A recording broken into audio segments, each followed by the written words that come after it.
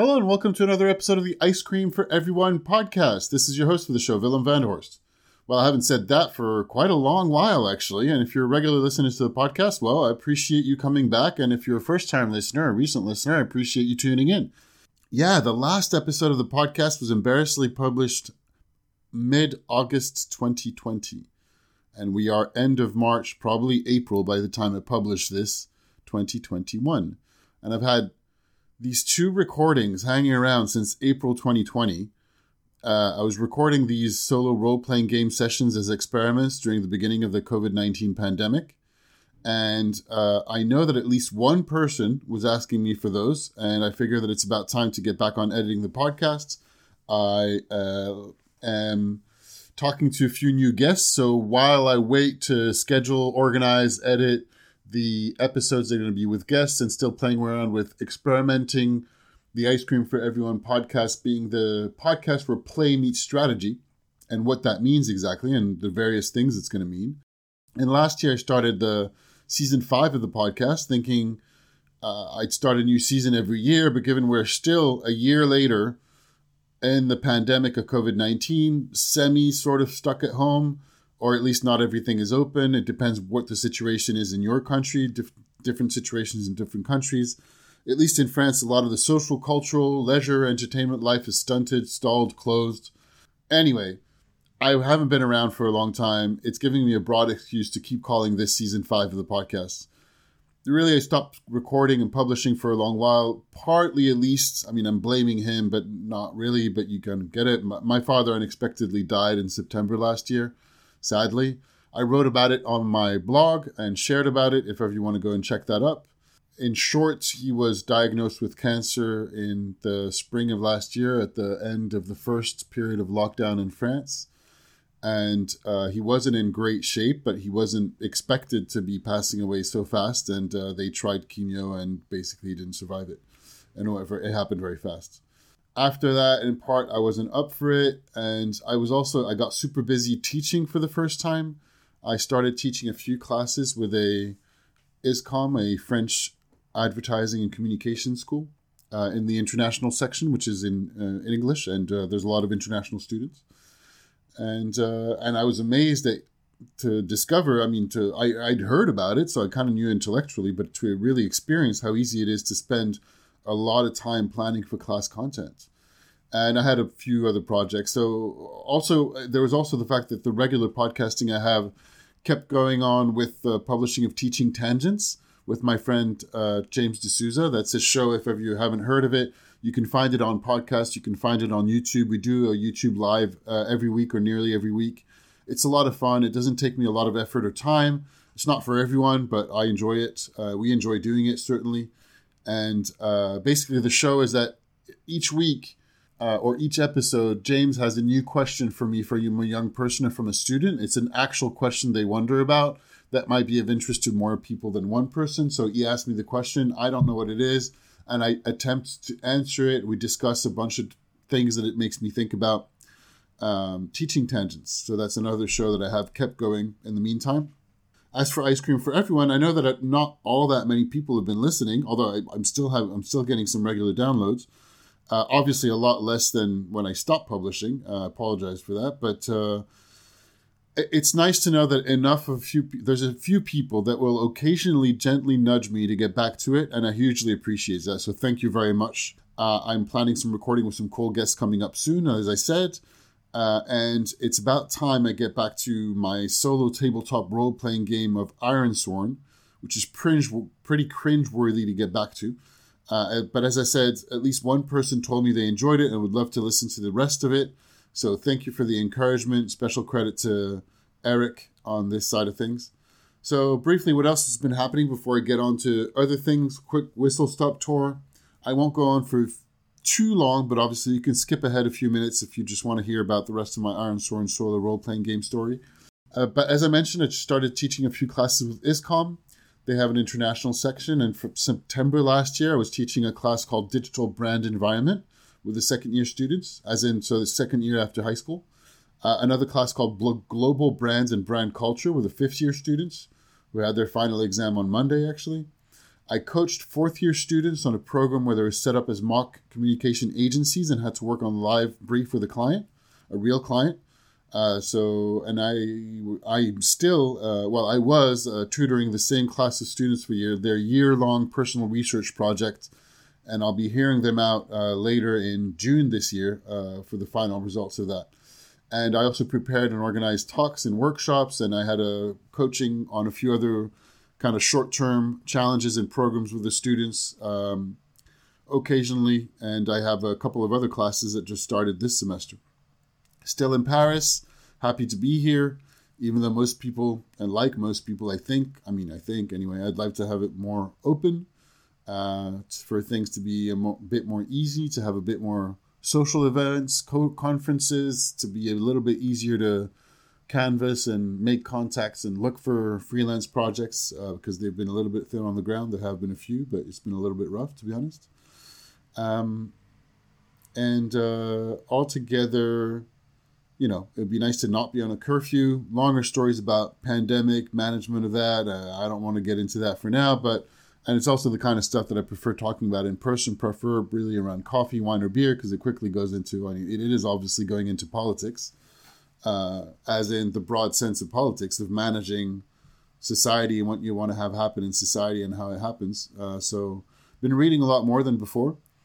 I've had a couple of good projects on the freelance side of things with an agency client towards the end of last year and earlier this year, just like a couple of weeks ago. Helped them win and begin implementing work with a big pitch of theirs, so that's cool. We're waiting for news on another big pitch I recently helped them with. I had a couple of interviews for full-time roles, but both were rebriefed into different kinds of roles, so that's not happening. Not a lot going on. I'm still interested. I'm freelancing and independent, interested in full-time roles, if ever some come up. But in the past year, there's been more people with my kind of experience who have either left or been let go, and people who have been promoted in rather than seemingly a lot of senior positions and roles open and available. It seems like, anyway. So that's what I've observed. So I'm slowly working on a bunch of different ideas, online workshops, exercises, getting back to the podcasts, stuff involving exercise around play. And I'll probably keep testing and start scheduling, possibly have people pay for workshops and just have them open for people to participate in. And of course, if you got straight up strategy and planning work, I'm happy to help. Keep in touch. Obviously, you can still find the rest of the podcast and everything else I write and publish. I started publishing book reviews because, as I said, I got back into forcing myself to read a little bit more in an age of getting easily distracted with social media. I slowed down my social media use massively. In terms of podcasts, I started listening to the Philosophize This podcast from the very beginning. I knew about the podcast, but I cherry-picked episodes rather than listening from the beginning, because it's just all evergreen, chronological, a history of philosophy. So I got a little bit bored of listening to, media podcasts about pandemic management and such like. So I kind of thought, okay, let's just go back to something a little bit more timeless and evergreen, such as philosophy thinking. I'm reading a philosophy book at the moment and reading history and literary and stuff there, just a little bit more. Yeah, as I said, and so actually that's a good segue, because to be a little bit more specific about this episode's content, actually of course you can find everything. Let me just say this. Always keep in touch. I'd love to hear back from you. Take a few minutes to write a 5-star review of the podcast. That's awesome because it helps other people find it. You can find everything else that I do on my website. That's at www.icecreamforeveryone.net. The full website is in French and in English, but there's always a lot more content on the English side than on the French side. I should be doing more in French, but I don't. And on reading, a little bit more specific on this episode's content, I'd mentioned Joseph Campbell's and his hero's journey before, very famous. And of course I know of it, and I use the diagram and framework and reference of the hero's journey, but I haven't actually read any of his books, really. I just picked the summaries online. And now I'm making efforts to read a lot more books. I have his Joseph Campbell's collected works in The Hero with 1,000 Faces sitting right here on my desk. I think it's going to be one of the next ones I read very soon, but haven't really started yet. So while I mentioned the hero's journey for the solo role-playing game podcast in the episodes 1 and 2 of Ironsworn, by the way, I could have said this way earlier, forgot.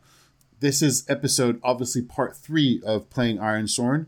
While there's been a long delay since part 1 and part 2, the recordings are from last year. This recording of the intro is from 2021.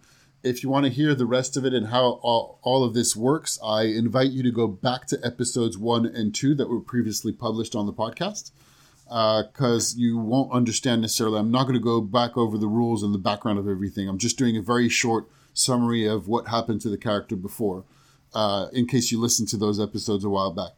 So you'll be able to, if you listened a while back, and if you're listening to the first time, it's probably better to listen to the intros, but, I guess you'll figure out. You can, if you listen, you can tell me if you enjoyed listening to this without having listened to the first ones. So instead of talking about the Hero of the Thousand Faces, which will come once I read it, I thought I'd talk about randomized tables or semi-random. So the idea is to talk a little bit about creative input and inspiration for use in work and brainstorming sessions. I edited a lot of the time out of what I'm publishing. So I publish about 40 minutes of game content. I removed a lot of ahs and ums, which is a bane for me. You know that I do a lot if you listen to this podcast regularly, but I also removed a lot of what was not interesting. Thinking time where I just don't say anything or mumble for a while. I removed all of that. But for the most part, while I remove a lot of dead time, the rest of it is as is. So I removed bits and pieces to make it shorter, but still leaving a lot of hesitation,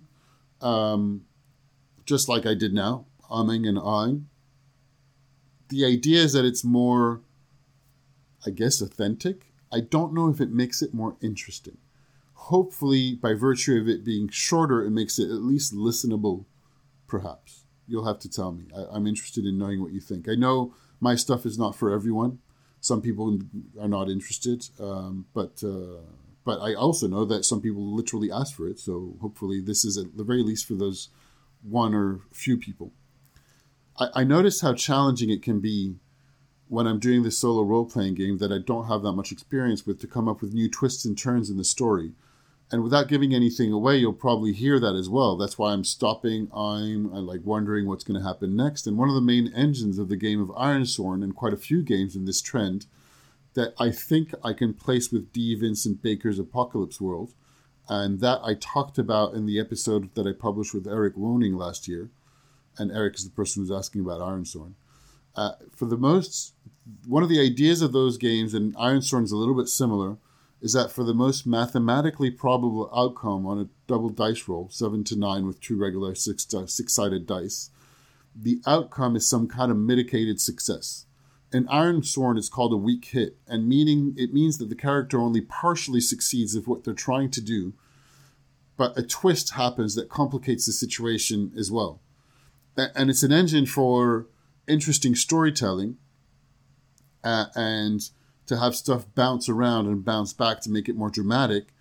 But I also noticed for myself that when I'm in the midst of telling the story myself as a solo role-playing game, I found it really challenging to come up with interesting ideas, because you're trying to be the person interpreting the character, telling the story, and being the arbiter of the bad and good things that happen at the same time. And this is the part where the value of collecting possibly randomized tables of stuff that Ironsworn has and calls the oracles. So those are tables with numbers, and either glancing at them for inspiration or throwing dice, consulting the results can really help. And that's the idea, helps come up with new ideas and keep improvising the story as you go.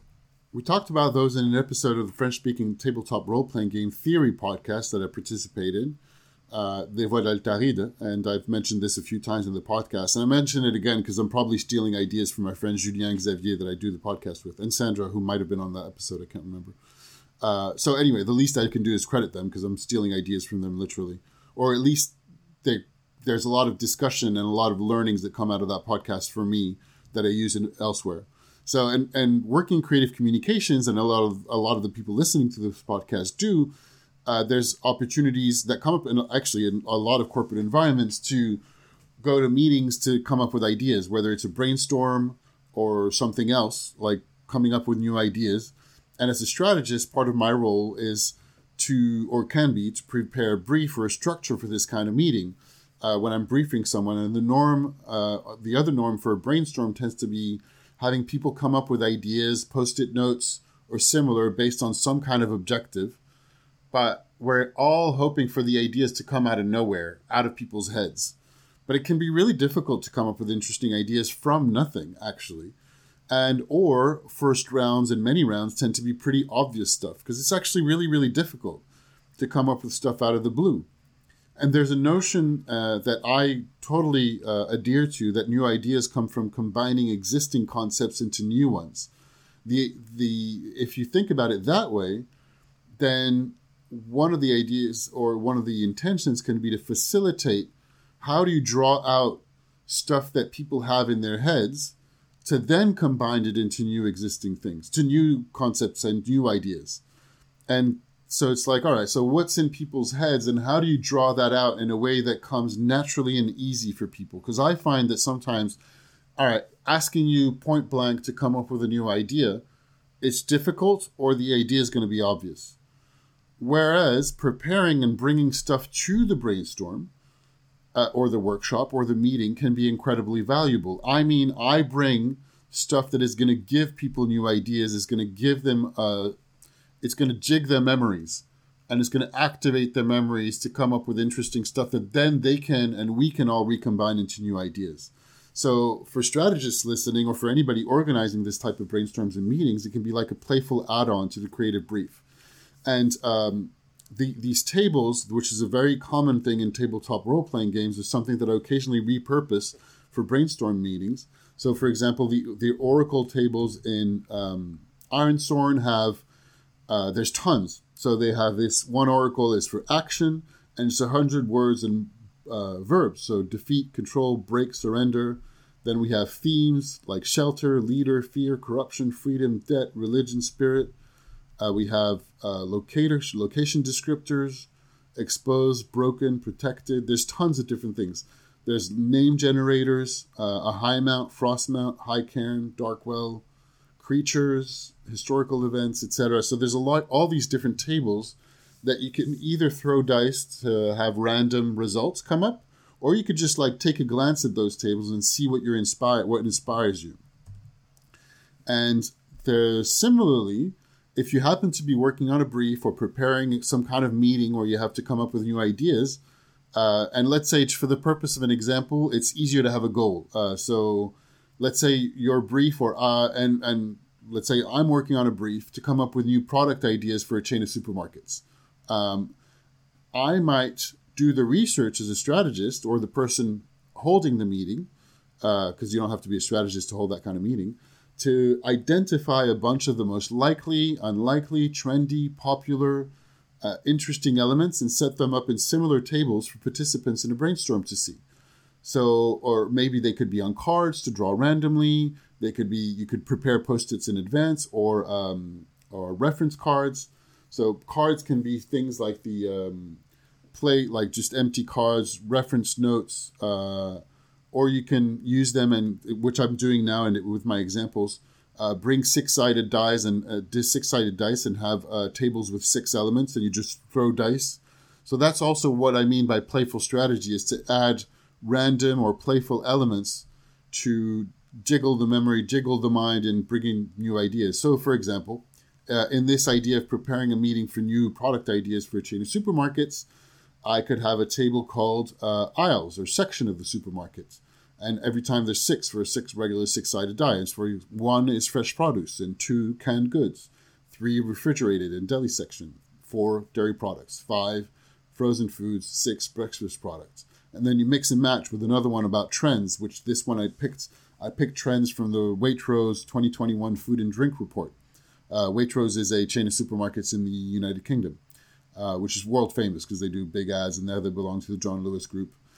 So 1, preserving and fermenting. 2 is foraging. 3, virtual cooking. Chinese rice vinegar for 4. 5, healthy Mediterranean meals. 6, slow-cooked meats. And then a last one with trendy TikTok foods and recipes. 1 feta baked pasta, the super famous one. 2 tornado omelet, the Korean one. 3 mini pancake cereals or mini croissants, mini donuts, mini cookies, all those. 4 the whipped coffee, Dalgona coffee. 5 one pan egg sandwich. 6 cloud bread. You could keep going, and like an easy one is to have at least 6 tables of 6 items, and then you can throw 2 dice. Or if you have like 6-sided dice, you can also do long tables with a lot of stuff.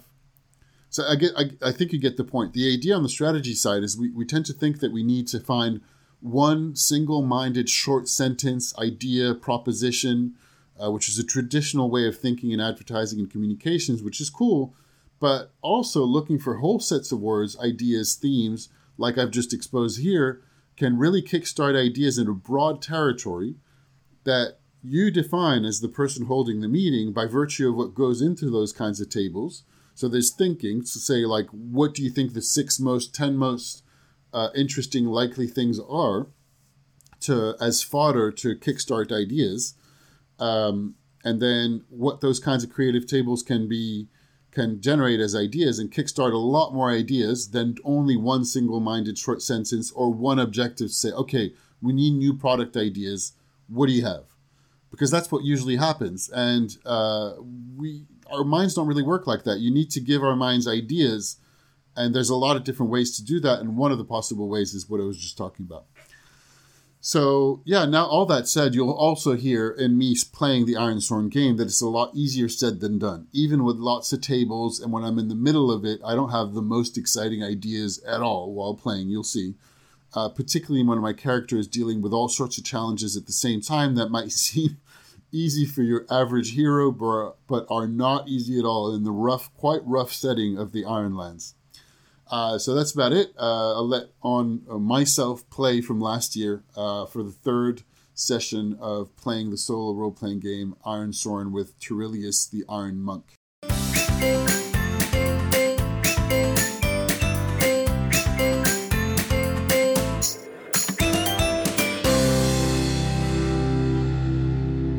Turilius wakes up, managing to have slept or rested or snoozed a little bit for a few hours in the small in the undergrowth, the mossy undergrowth, amongst a couple of really large roots of this big oak tree. And he's pretty tired. Fortunately, his healing skills and herbs, the balm he put on his sprained ankle, his ankle feels a little bit better. He just kind of like moves it around a little bit. And it's the first time he spends a whole night not out of the monastery. I mean, it's summer. He has been out of the monastery for a couple of nights, kind of just with his friends. That has happened in the past a few times, but this is different. This is a whole other environment. This is him going out in the unknown a little bit further. He's just reached further than he has ever been from the village, and is hopeful that there's not that much more left to the forest, and starts with his daily prayers and prays to the Iron God, getting ready, and wishes the Iron God to give him blessing for this journey, in particular to find a way to go beyond the woods back to the main road, hopefully avoiding the raiders or any kind of untowards. And it's kind of difficult because he's not sure whether to keep pursuing in the woods and whether that keeps him to the good side of the road, because he's not entirely certain because he hasn't been this far, and whether there are any dangerous animals in the woods, or whether it's better to risk whatever's going on the road and whether the raiders are there.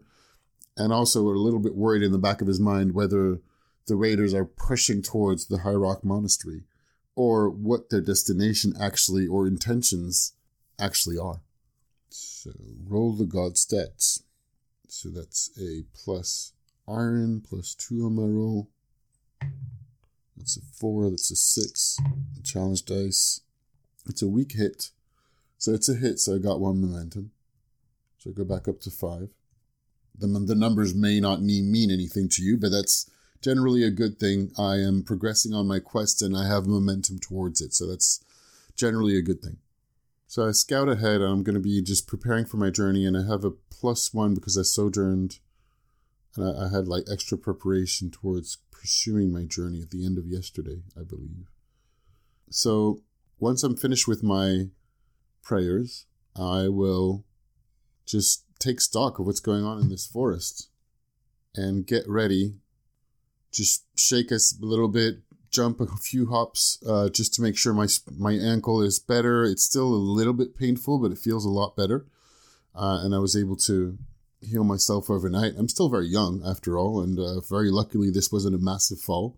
So far so good. No crazy danger, and feel like, looking at the moss on the sides of a few different trees, feeling like I can see the forest or the woods clear up a little bit to my right, which should be east, should be where the road is if all went well. So orienting myself, because I'm pretty good at figuring my way, even though this is kind of new for me. I've been to the edge of this wood before, as I've mentioned. This is going further, but I feel like I've got the right direction. So I'll undertake the journey. A rolling wits, which I got a +2, and I have a +1 from the following morning. So I add 3 to my 6-face die, and then I throw my challenge dice at the same time. So that's a 4 + 3, 7, and a double 2. So that's a matched success, which adds a twist. And on a strong hit, I reach a waypoint. Waypoint unknown, envision it, make a user resource. Plus, it's a good one because, as I mentioned in the last episode, when I roll a double, it's a match, and that's in this particular case a match success. So something interesting, something good happens to me. So I'm going to use the tables from the Oracle. So as I mentioned, the Oracle are all these randomized table where you throw dice and it gives you a little bit of inspiration. The idea here is that I believe I fulfill my intention, which was to go back to the road, and hopefully ahead of the raiders, or at least I don't come across them, because this is a good success, so I think I don't come across them. And I come across a location, which I'm going to throw a couple of dice to figure out what it is. And I rolled a 56, a grove. Okay. 56 is a grove, and there's a descriptor, 24, a wild grove. So I undertake a journey, and I got to a good result, and I think I'm get back to the road with no signs of any dangerous armed raiders at the very least. And I think the fortunate surprise or the unexpected twist here is I come across a cart, a traveler. So there's a couple of traveling merchants, or what seems to be merchants, as I approach and get out of the grove, those woods, and I get to a little bit of a clearing, and I can clearly see the road's pathway that connects a couple of different communities and villages, as far as I've been told by Father Aurelius, my mentor, the elderly mentor, wherein I left the monastery of Norm's Rock, the village where I grew up, as it is character to this. And I can see there's a bit of a fire, or not a fire actually, because it's, let's say, so I started early in the morning and it's probably lunchtime by the time I get to that spot, having walked as fast as I could through the forest, hoping that it was some kind of shortcut, basically, is my intention. The intention was for the forest to be a shortcut, and I think I've probably succeeded at that. And I come up to what I can see are, there's 4 or 5 people. There's a couple that seem to be armed, a couple of other that I'm tagging as probably merchants of some kind. One of them has a little bit of a larger belly. They're older adults, guarded by a couple of younger people. That one has the axe, and the other one seems to have a sword of some kind in a scabbard. So they're protected by a couple of guards. There's 2 merchant carts that are drawn by bulls, maybe not bulls, maybe horses. And they seem to be chatting, and so I go up to them.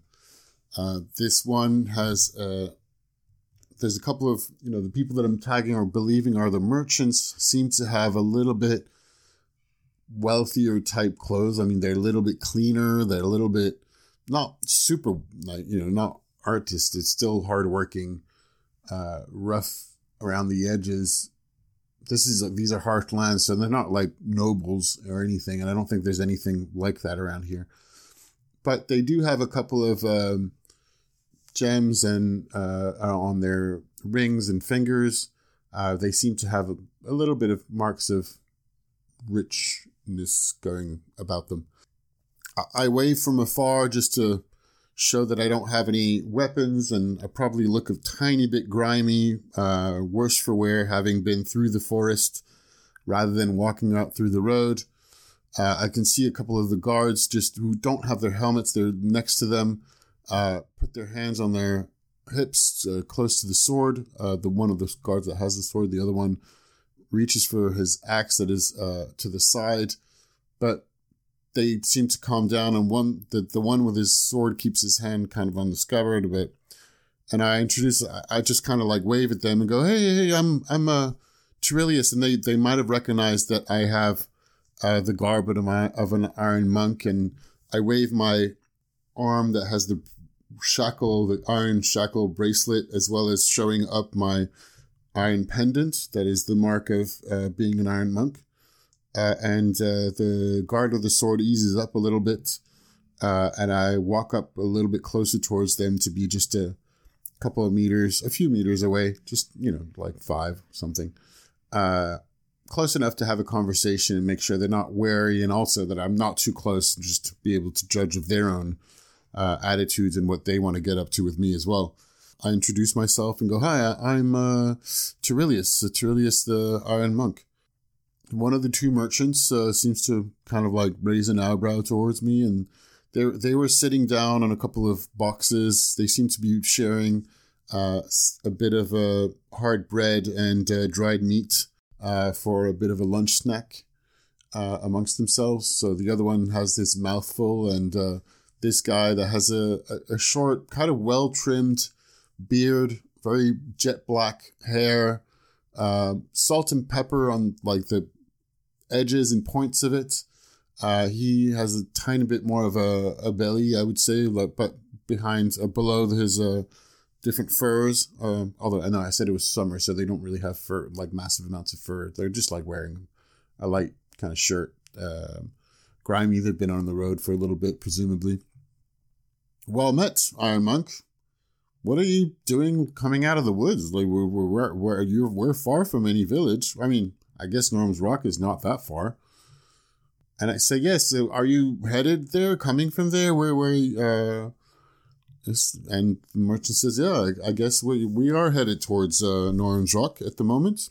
And what fare ye? What are you doing out in the forest? So Turilius explains what happens and tells them that there are probably raiders on the way. He's not exactly sure what they were up to, where they went, whether they're going to be picked up or what the situation is, but that it might be dangerous going up ahead, and gives them all the information he has. And the merchants, quite thankful, tell them that, share basically some food with him and give him a couple of extra pieces of dried meat, I suppose. I ask about the High Path Monastery and whether it's this way, and so they explained to me that if I do good progress on the road, I should be getting there by the end of the day, basically. There's just going to be a split in the road just a little bit further, and I have to take a right, taking the high path towards the cliffs. So I just have to take the high path towards the cliffs, and it's pretty obvious and self-explanatory, and they've been there before. They come from the other side, but they basically tell me exactly which way I should be going. Do I gather information? I guess this is gathering information, I suppose. All right, so that's +2 wits. Let's see. That's 8. And it's a weak hit. I take +1 momentum. Oh, no, sorry. The information complicates your quest or introduces a new danger. Envision what you discover. Ask the Oracle, take 1 momentum. Okay, so I think the slight twist is they explained to me where to go, and the very, very dry summer led to a they believe, a wildfire not that long ago that damaged one of the bridges crossing a river. So the river is quite strong at this moment of the year. And there's just like a little bit of danger. I'm going to have to figure out. They're not sure. They haven't been there. They just heard that from other people. There you go. So they heard that from other people. I thank them for their help and tell them to be very careful. They ask for my blessing. So I grant them a blessing, and I spend time giving them a blessing of Alms, the Iron Provider, and go on my way, basically. So I got 6 momentum at the moment, and I'm going to just keep walking. And this is pretty straightforward, I suspect, until I get to the waypoint of that kind of river and broken bridge that they talked about. So at this particular point, I just like cross through, walk for a couple of hours. It's a bright sunny day. It's really hot. I just take off some of my equipment because I'm carrying a quite heavy bag. So it's just like wiping some sweat off my brow and off just drinking a little bit of water from my skin. And otherwise, the road is fairly quiet. There's not many people on it. I crossed paths with another merchant and a person on a couple of people on horses. There you go. Who might be, I don't know, traveling. But otherwise, it's about it. And at the split of the road, find out that, yes, indeed, there's one side that is going up towards the cliffs. And that is the high path. And so I take that one. And a couple of hours later, so this is kind of like mid-afternoon, I reach the point where there's a deep, so it's quite a high point and craggy, rocky, couple of rocks that are maybe just 5 to 10 meters down in a encased kind of river at the bottom. Not kind of, it's a river.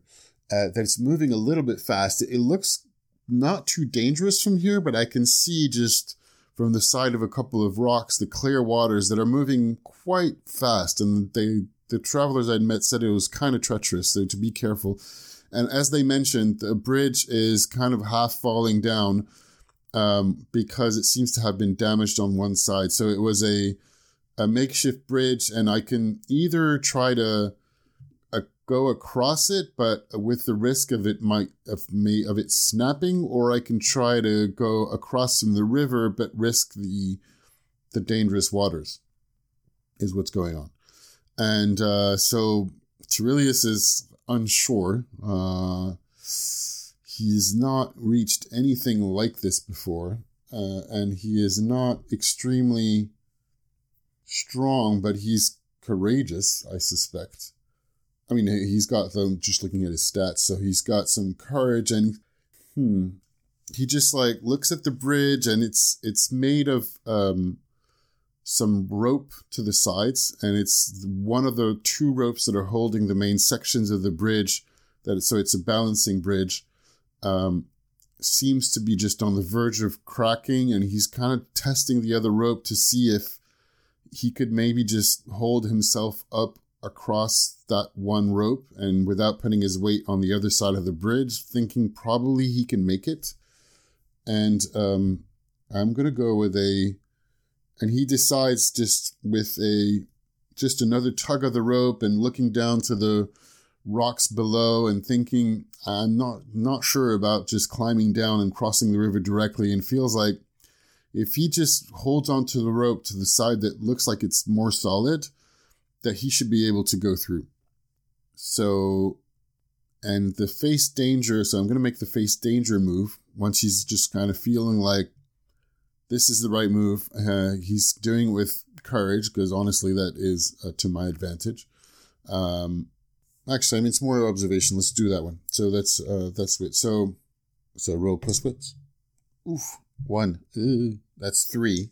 Roll my challenge dice. That's not good. A 6 and a 10. Okay, this sucks. So, can I even use momentum? I don't think I can. Oh, maybe I can because I have 6. I can't. Okay, so it's a miss.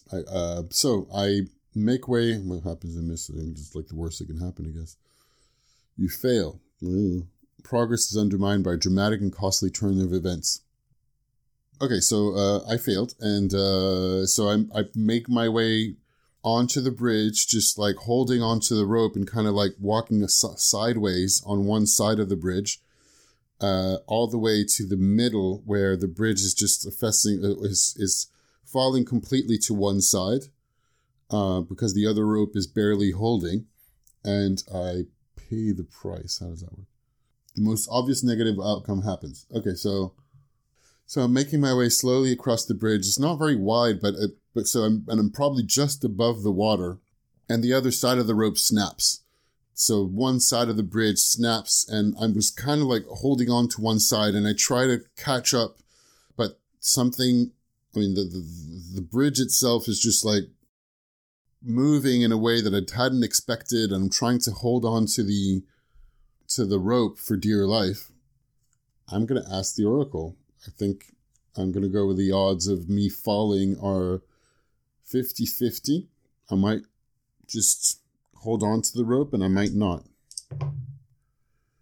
And I do. I hold on to the rope. So I'm holding on to the rope for dear life, and just trying to catch my balance back again.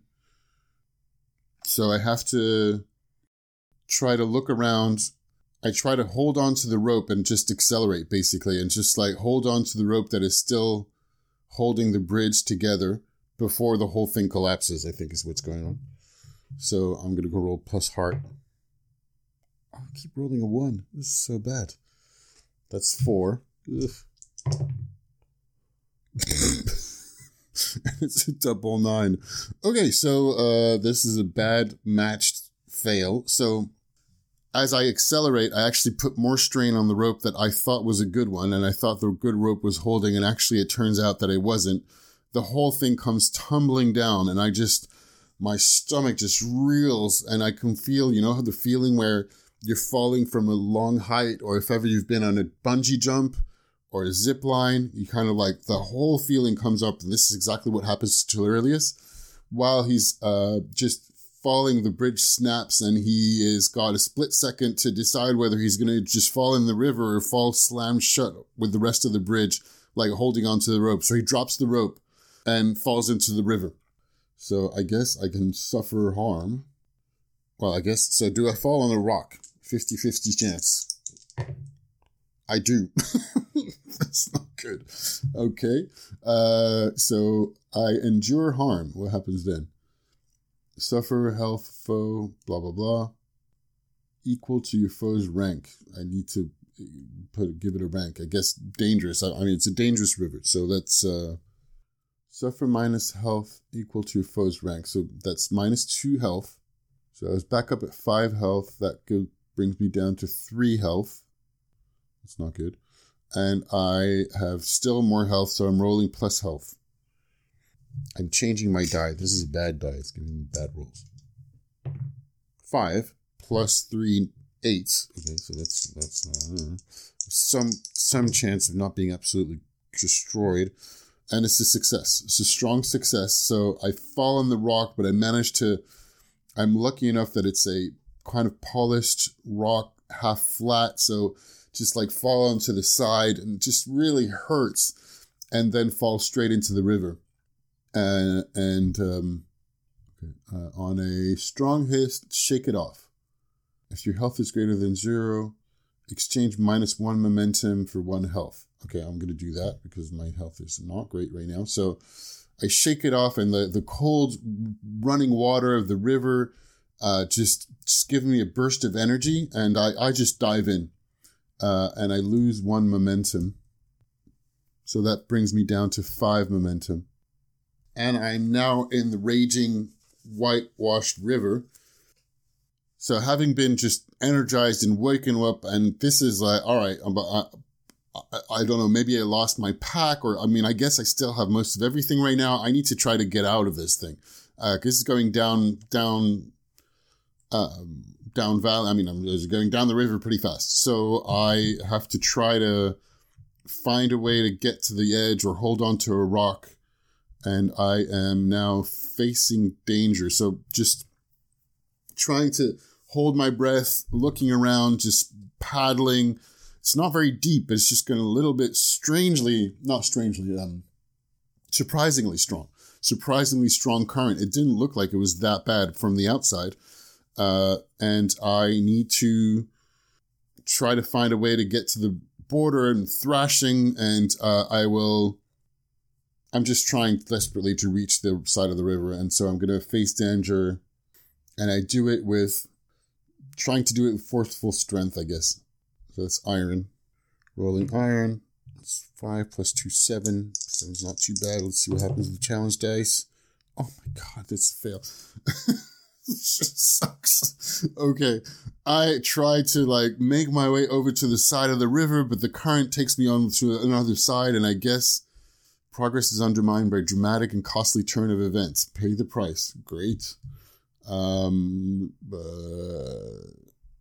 So he's just turning around underwater. He doesn't really know how to swim very well. Envision 2 negative outcomes. Rate 1 is likely. On yes, that outcome happens. 1 negative outcome is I lose my pack, my bag. Let's assume I still have it. And the other that is likely, and the other one is that I just hit a rock or some obstacle. The bag is likely. Okay, let's do that. So that's 26 or greater another day. And I don't. So, yes, the likely thing happens. So I just thrash around and I lose my bag with all of my stuff, the herbs. Okay, and I just gone down further down the river. Now I'm thrashing around. I swallowed some water. I start freaking out.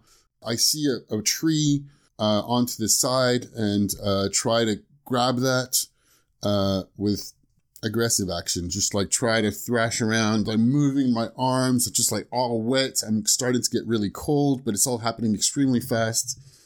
And roll another 1. It's so bad. 3. Okay. Okay, a weak hit. Okay.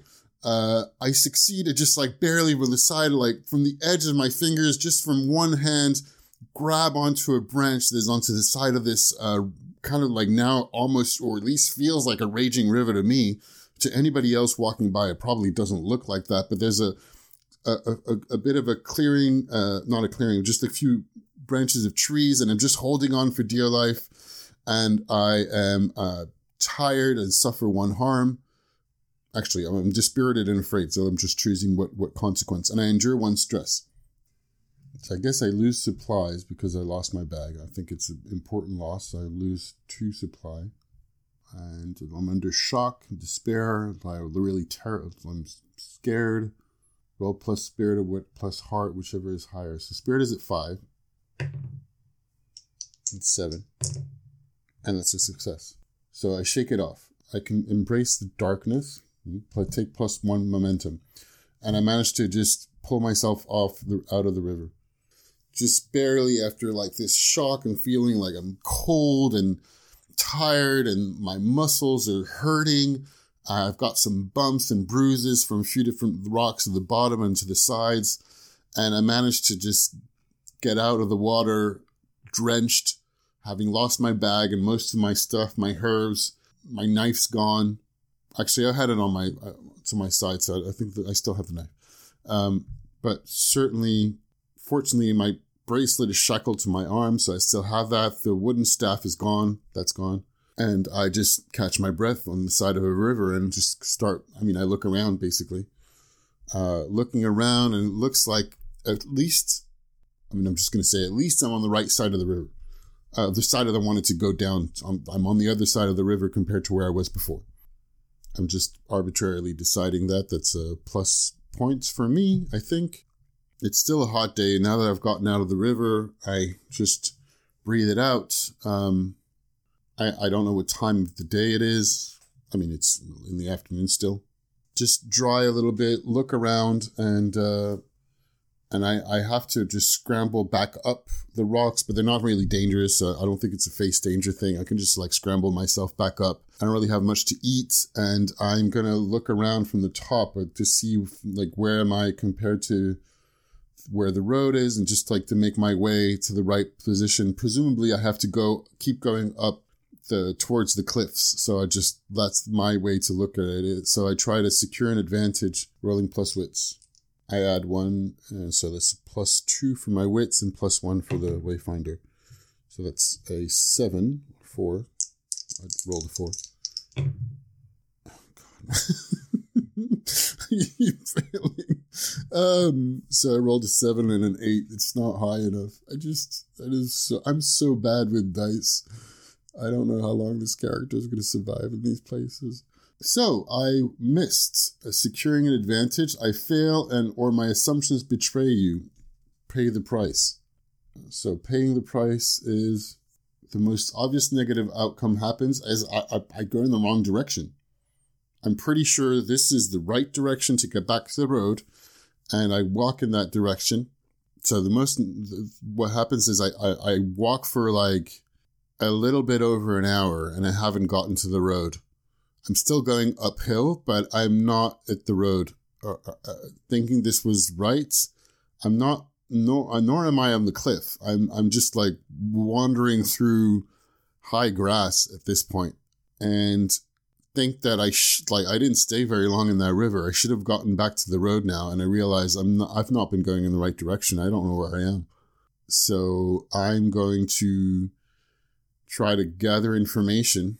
So I stop and I just look around for any significant landscape points, something that that might indicate where I could get help, basically, or indicate that this might be the right direction given what I've heard. I add +1, and I'm going to do this with wits because that's gathering information. So that's a 2 + 3 is 5. Gosh. I rolled a 5 and an 8. So I failed.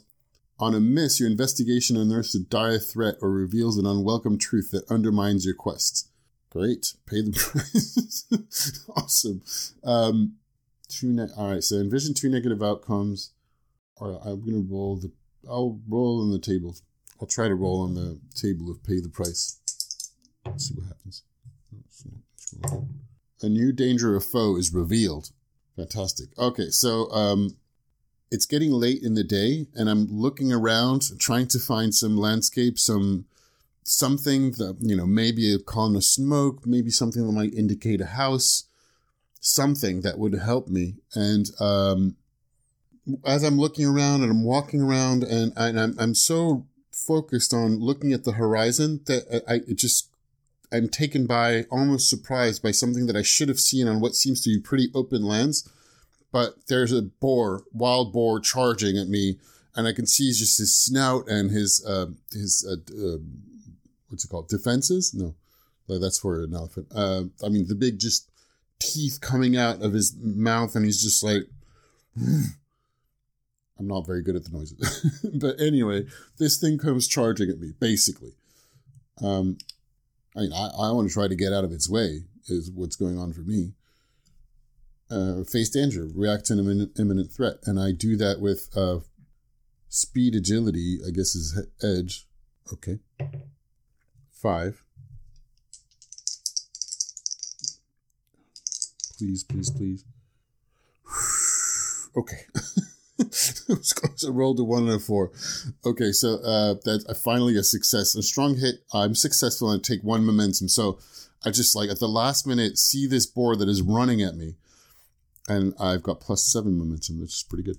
I see this boar just running at me, and I manage to, as it's arriving, roll and just jump to the side and avoid it. And it's circling around, running again, and to prepare itself to run at me once more. And I run away from it, I think. Okay, so actually this is a combat, and I get ambushed, and the move is enter the fray. So I get roll on wits. +2 on my dice, so that's 7. And I roll an 8 and a 6, which is a a weak hit, and I prepare to act, so I take initiative. And this is a dangerous foe, and I take initiative, so that means I act next, I believe. And I face danger because I'm fleeing. I want to run away from this thing. So I managed to avoid his first charge. Well, no, and now I face danger to try to flee and run away from this thing. So it's running at me. I just see it, and I basically try to run to the side as it arrives towards me. So it's a last minute dodge, basically, running with heart. So that's a 6. 6, 3 and a 9, so that's a weak success. On a weak hit, I press on. Okay, cool. So I'm afraid I managed to just barely dodge this boar that came running at me. I got grazed by one of the tusks by just jumping right onto the side and in front of it, and it's turning around and going to be charging me again. 8. And I managed to run away, but so it's a +4. 1, God, 5. 1 weak hit. I press on. So I just trip and just hurt myself while falling on the ground and hurt my arm, but I managed to press on and just run away from the boar. And now I have absolutely no idea where I am. And it's getting late in the day. And once I just keep pressing on and run and catch my breath and just look around, there's a few woods to one side and what seems to be maybe a field, some high grass where I am. I'm just bruised and cut and just afraid, and my monk's robe just starting to be a little bit tattered, definitely muddy or dirty. Not muddy because it's been dry around, but dusty for sure. Definitely very dusty after falling a couple of times. Managed to avoid this terrifying boar and its huge tusks. And I'm going to try to just look around and figure out where am I and what should I be doing. Can I gather information before I make camp, I suppose. Roll plus wits. Okay. And I got Wayfinder, so I got a +1. Let's go +3, 7. And it's a weak hit. Okay. 8 and a 2. The information complicates my quest or introduce a new danger. Take +1 momentum. So I'm still up on momentum. So things are presumably going in the right direction, but I don't feel that way. Or at least my character does not feel that way at all. I mean, the result I want is to find the road again. That's what I want, but I don't know what would make things more complicated at this stage. Coming across the raiders, but that's kind of harsh at this point. I'm going to spark an idea. Just use a random prompt. A location. I'm going to roll for a location just to get some inspiration here. 84. A hill. Great. So I see a hill from which I would be able to get more information. And I walk up the hill. And from there, I'm going to be able to try and secure an advantage to figure out which way I should be going and where I could set camp. Okay, I'll try to gather information again. 7. Come on. Okay, 4 and 2. That's a strong hit. I'm just rolling until I get the right result, which I suppose is, you could assume sort of cheating, but not really. I'm okay, I'm tired.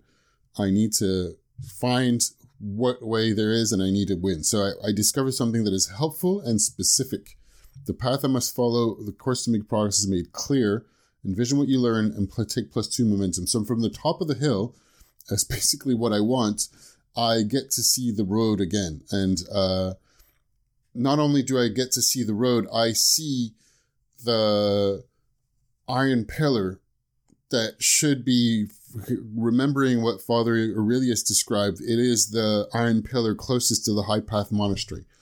And it is a huge lurking pillar that strangely seems to be thicker on the top than on the bottom. The bottom is quite thin and finishes in a sort of like half-rounded way. And it must be at least, 8 to 10 meters high, like 30 feet or something like that. And I feel extremely relieved to finally see that. And I come to my max momentum of 10, basically. So that's great. And I make my way. The way is clear now, so I can finish and finally get to hopefully the High Path Monastery. And I think this is where we're going to end up this little session. And we'll pick up next time when Terilius makes it all the way to the High Path Monastery and find out what happens. And we're going to mark some progress, hopefully, to get to the quest and talk to Father Cadilius after this quite dangerous and treacherous journey, just falling into rivers, rope snapping, and everything else. And I'm hoping to find a decent meal and hopefully some safety with fellow monks from the monastery to the High Path Monastery.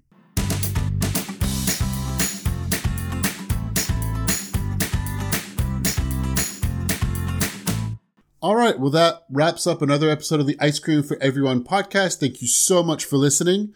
As I might have said at the beginning, you know that sharing, posting 5-star reviews, sending me a tweet, an email, whatever way that you have to express the fact that you enjoyed it, that you want to hear more from it, that you'd love to be on the podcast, that you want to play a game with me, or share some interesting play or games or ideas that you have. I'd love, it's always the encouragement and the communication and sharing is welcome. You can find all my details on the website. That's www.icecreamforeveryone.net. And that's about it for now. Have a great evening, morning, afternoon, whatever time of day or night it is for you. And I'll talk to you very soon. Bye.